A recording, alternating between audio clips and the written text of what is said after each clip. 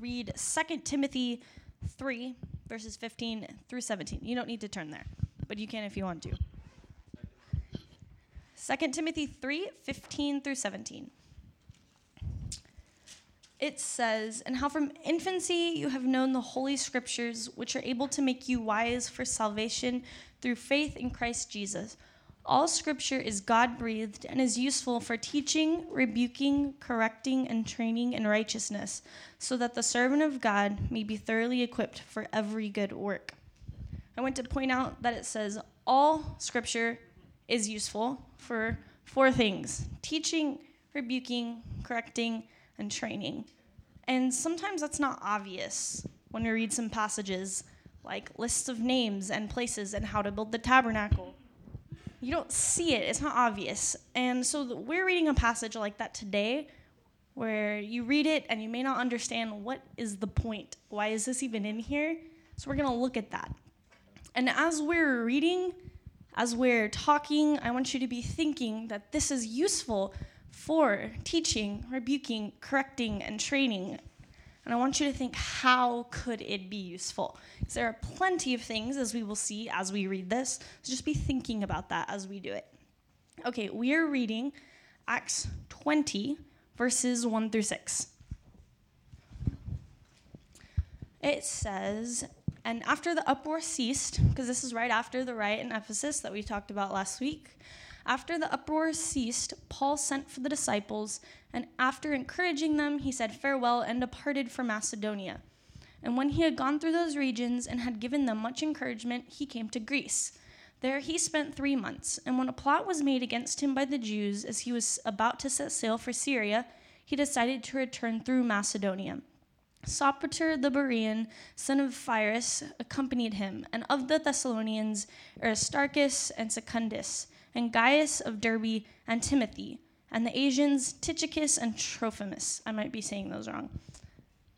"These went on ahead and were waiting for us at Troas. But we sailed away from Philippi after the days of unleavened bread, and in 5 days we came to them at Troas, where we stayed for 7 days." So this is an account of Paul going to different places with different people. And it's not super obvious what it's trying to say, what we're supposed to learn from this, how we're supposed to become more wise from reading this. So we're going to go through this tonight, and I'm going to walk you through how you can figure out what this is trying to say, what you can learn from it, how you can be taught, rebuked, corrected, or trained for every good work based on this list of names and places. So we're going to go through this step by step. And the first step that you need to do is you need to resolve to want to know. Because you can be reading the Bible and not want to put in the time, right? You just want to read a psalm and feel good, or you want to read one of Paul's letters and just get something that's really obvious. So you have to resolve to want this. It's not easy. So you need to ask yourself the question, are you desperate enough for God and his wisdom to do something that you might not want to do, to put in effort? And you need to pray for God to reveal it to you. So that's what we're going to do right now. God, I pray that you would reveal your will to us through this passage. I pray that we would learn about who you are, about your character. God, show us what you want us to learn. God, would you make us more like you through reading this? Would you open our hearts to understand? In Jesus' name, amen. All right, so now let's put some effort into it. So I'm going to be writing stuff down. Let's hope this marker works. Okay, so the first thing that you do is research. Because there's some names of some people that I have no idea who these people are, right? So we got to find out who Aristarchus is and who Tychicus is, because they're not main characters, right? But they're important somehow because they're in the Bible. So research who these people are and what the places are. But first, before we do that, you need to figure out what actually is going on, because it's not just a list of places and names. There's a little bit of narrative in there. So what do you guys see? What's happening in this story? Please, call it out. Paul is traveling.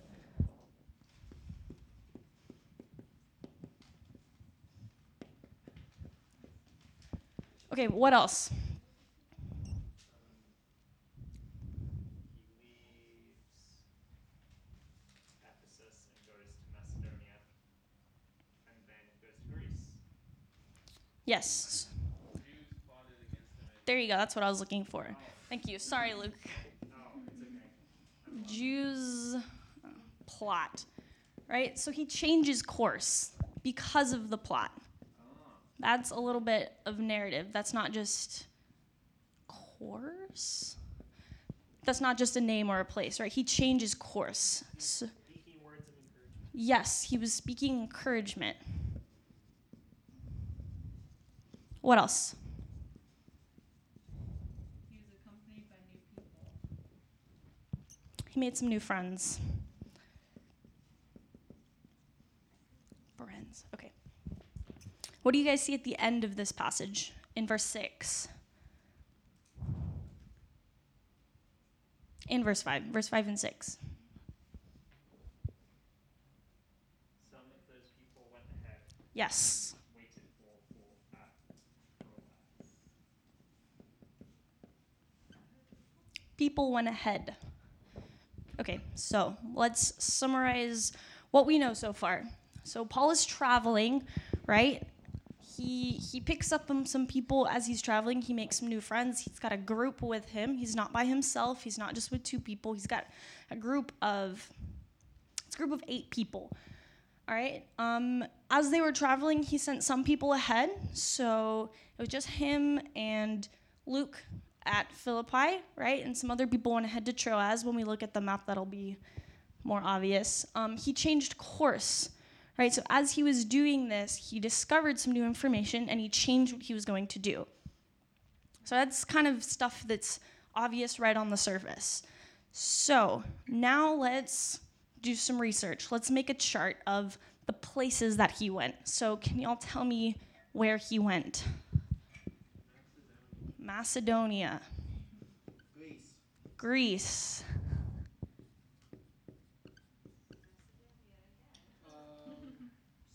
Syria. He didn't actually make it to Syria in this passage, but it's mentioned. Troas. Yes, Troas. Philippi. Is that everything?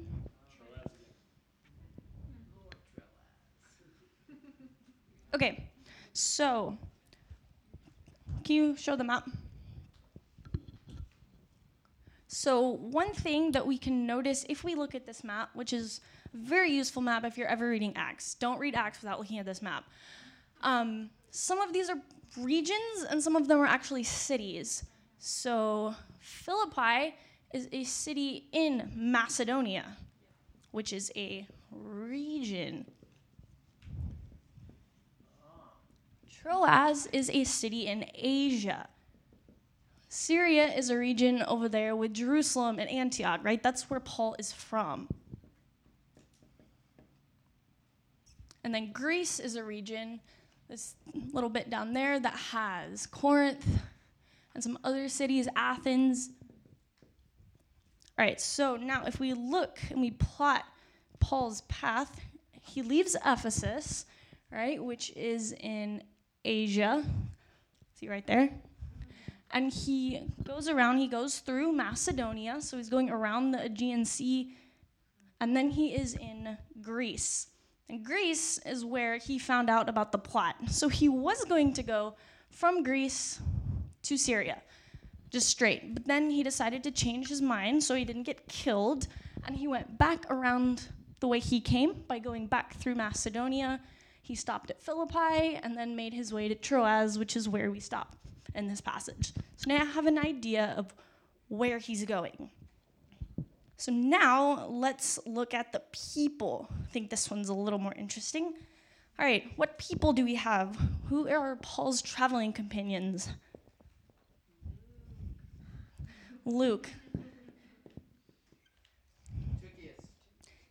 I don't know how to spell these. Let me get my phone.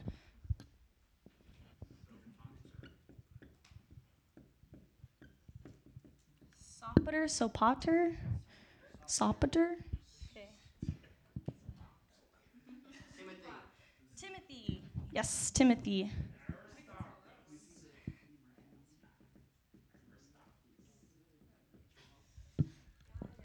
Yes, Gaius, and one more.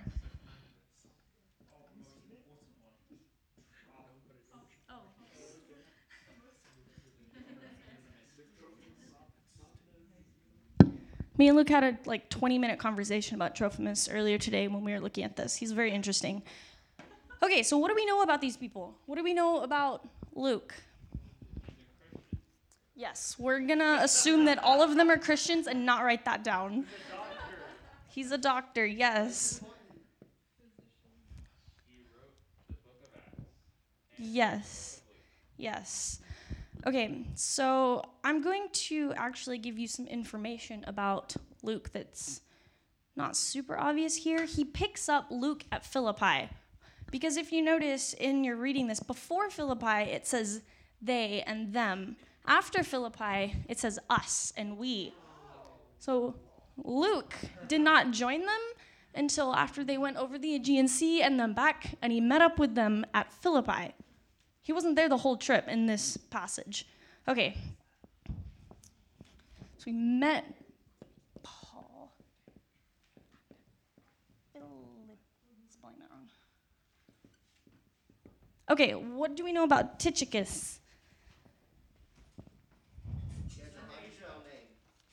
Yes, he's from Asia.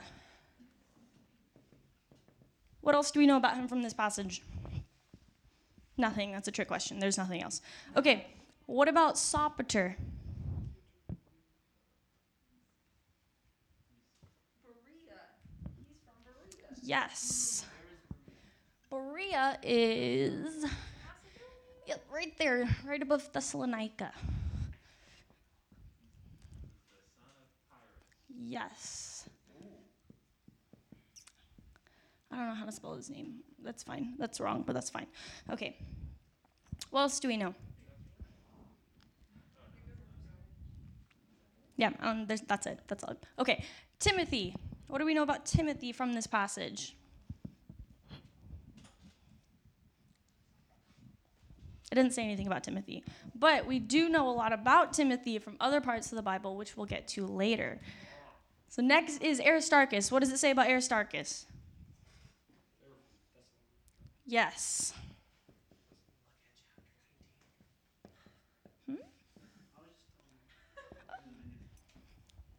Okay, what do we know about Gaius?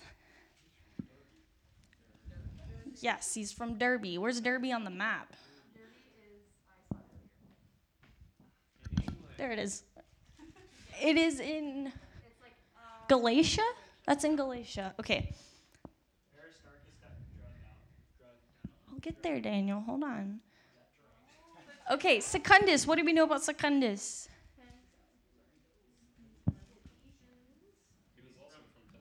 Yes, he is also Thessalonian.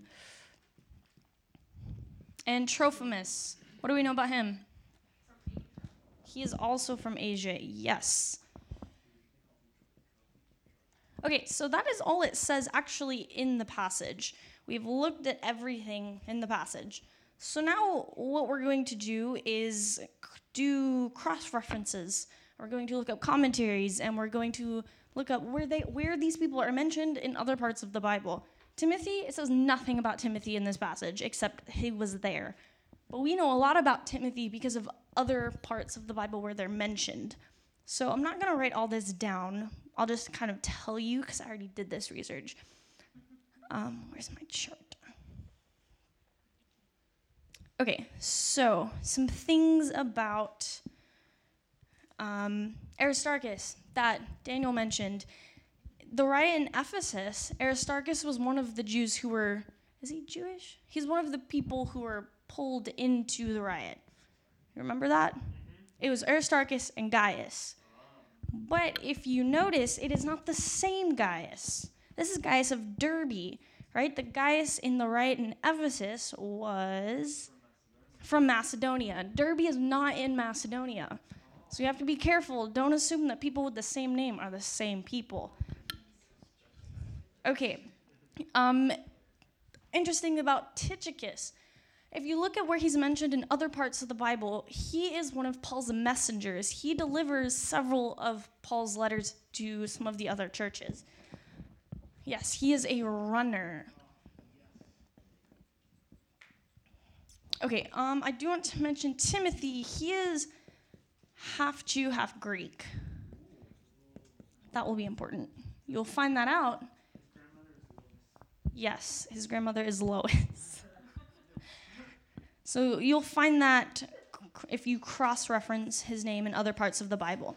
I forgot to mention, when you're looking all this stuff up, use Bible Hub. You don't have to use Bible Hub, but Bible Hub is a really great place that summarizes almost everything that you want to know, or it gives you keywords that you can then Google and find out even more information. So use Bible Hub. You should all write that down. Okay. Now, when I'm looking up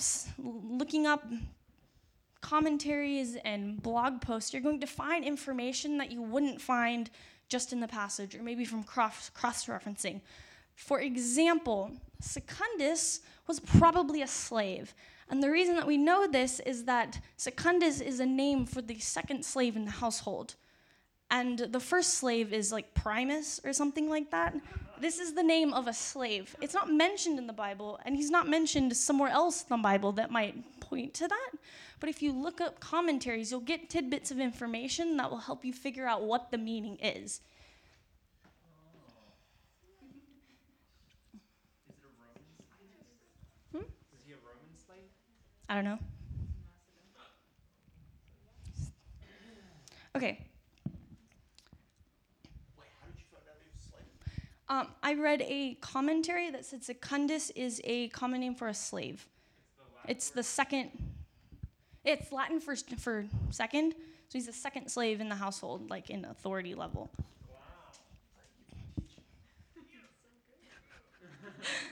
All right, let's see if there's anything else important about these people. Do we know whose slave he belongs to? We do not know.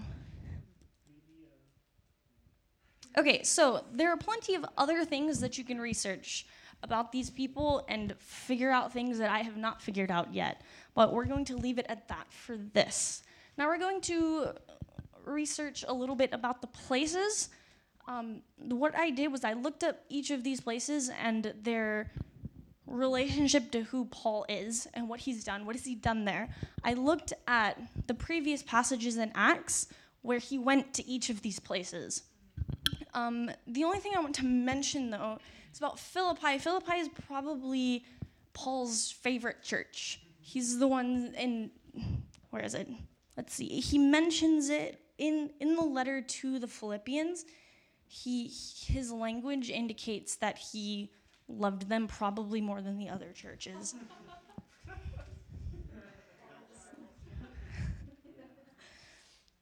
Okay, I can't find it in my notes, but you get the idea. So yes, he was loved by Paul. The church, not he. The church was loved by Paul.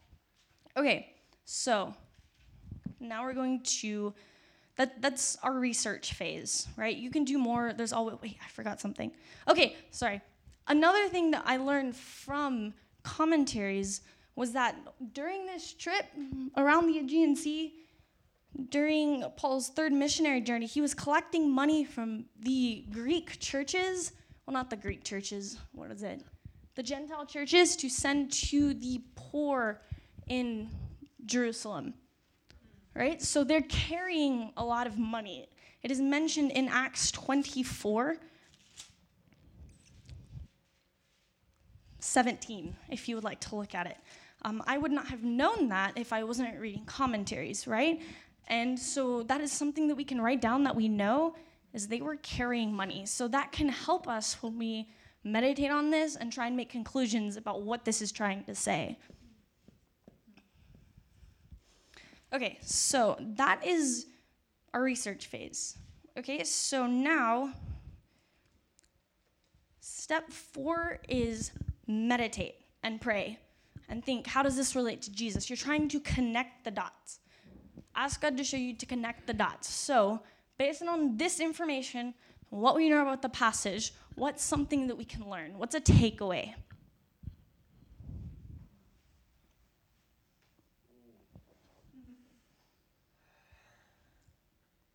like Paul wasn't just acting out of fear for his own life. He knew that he had something valuable for other people, which is why he decided to change direction. So it wasn't out of fear. Yes, that's a really good one. That's one of the ones I had written down. So the way that I called it was I said he changed his plans, but not his goal. And he wasn't reckless.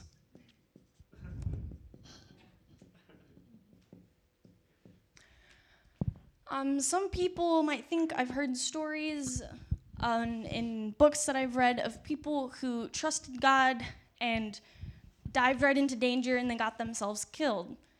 And instead of thinking and being wise and thinking, how can I give God the most glory? How can I maximize the life that I have instead of just jumping into danger? Sometimes that's what God calls you to do. But in this case, God didn't call Paul to jump right into danger, right? He had a mission. He had to get that money to Jerusalem.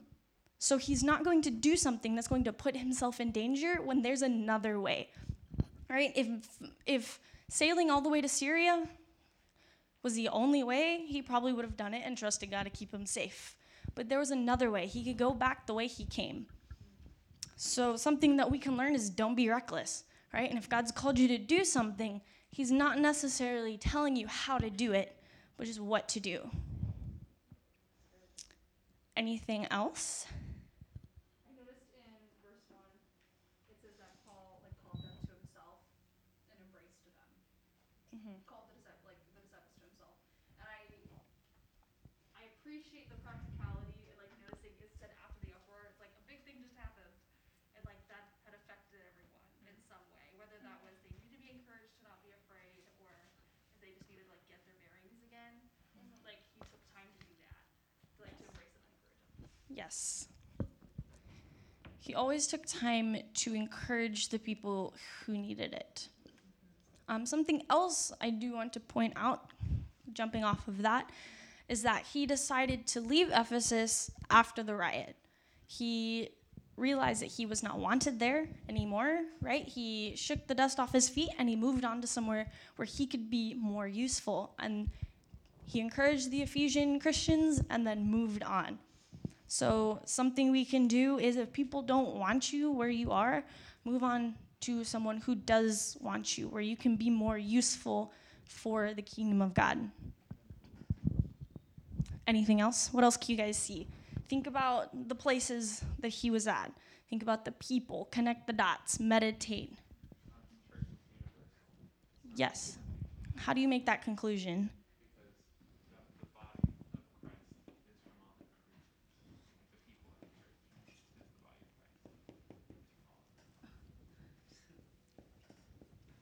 Yes. So if you look at all these people, they're from a lot of different places. From Asia, Berea, Thessalonica, Derbe. And these are churches, they're representing churches who have given money to the Jerusalem. Sorry, I should have mentioned that. These people are most likely representatives of the churches that they're from who are giving money to the Jerusalem church. Right? So it's the body of Christ coming together and helping each other, even though they're from all different regions and, jumping off of that, different social statuses. So Secundus was probably a slave, and Aristarchus was probably a ruling official, right? See that in Acts 6 too? Whenever the widows are overlooked, there's a whole bunch of diverse people taking charge. Yes, in Acts 6 as well. People from all different places are named. So that's why I think that Luke mentioned all these people, is that they're all different types of people from different social classes, from different places.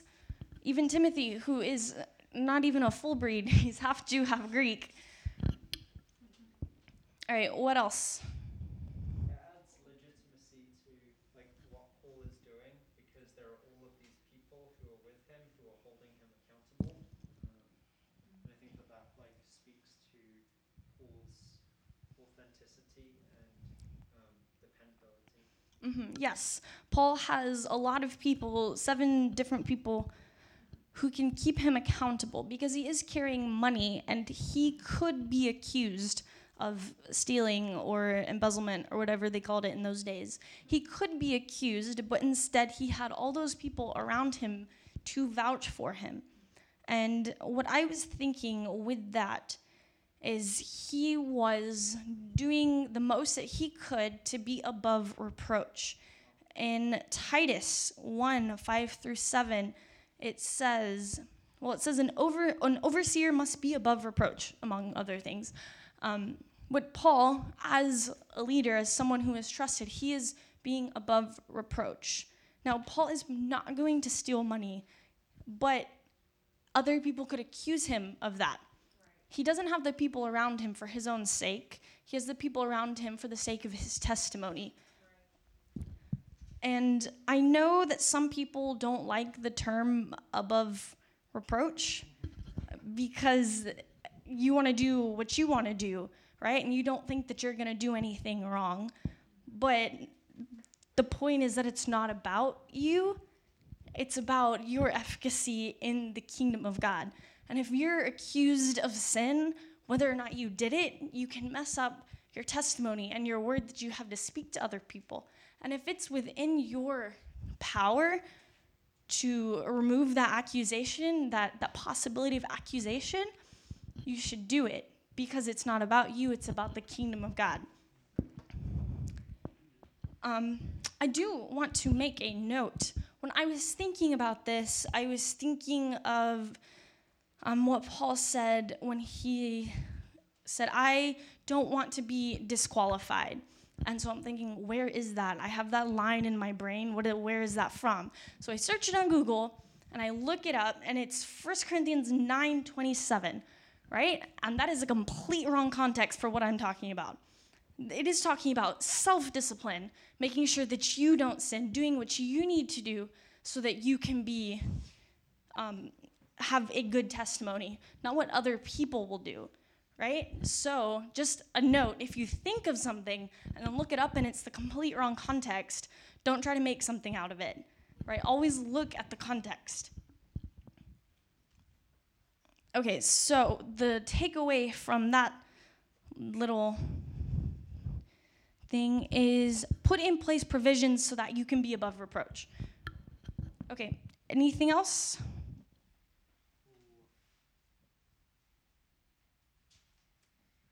The fact that he's traveling with so many people shows that he has people that support his cause. And so he's not just doing something that he thinks is good, but other people see that it's good too. Yes, he is not working alone. He is working together with the body of Christ to get something done. He's not just focusing on what he thinks is the right thing. He's supported by other people as well. Yes. Well, what is interesting that I haven't noticed before, but they're going to, all these guys are on their way to Jerusalem with Paul as almost Paul legitimatizing what they decided the last time he was in Jerusalem, that Gentiles could be saved. Remember back in Acts 15, and he's bringing all these guys to meet with Pastor James, who is the leader of the Jewish group, who, when you guys read the book of James and you read Galatians, you think, man, these guys are two different sides of this issue. But all that was written before Acts 15. And now he's like, okay, we have Acts 15 with the big council. I went off and all these people became believers. And now I bring them back.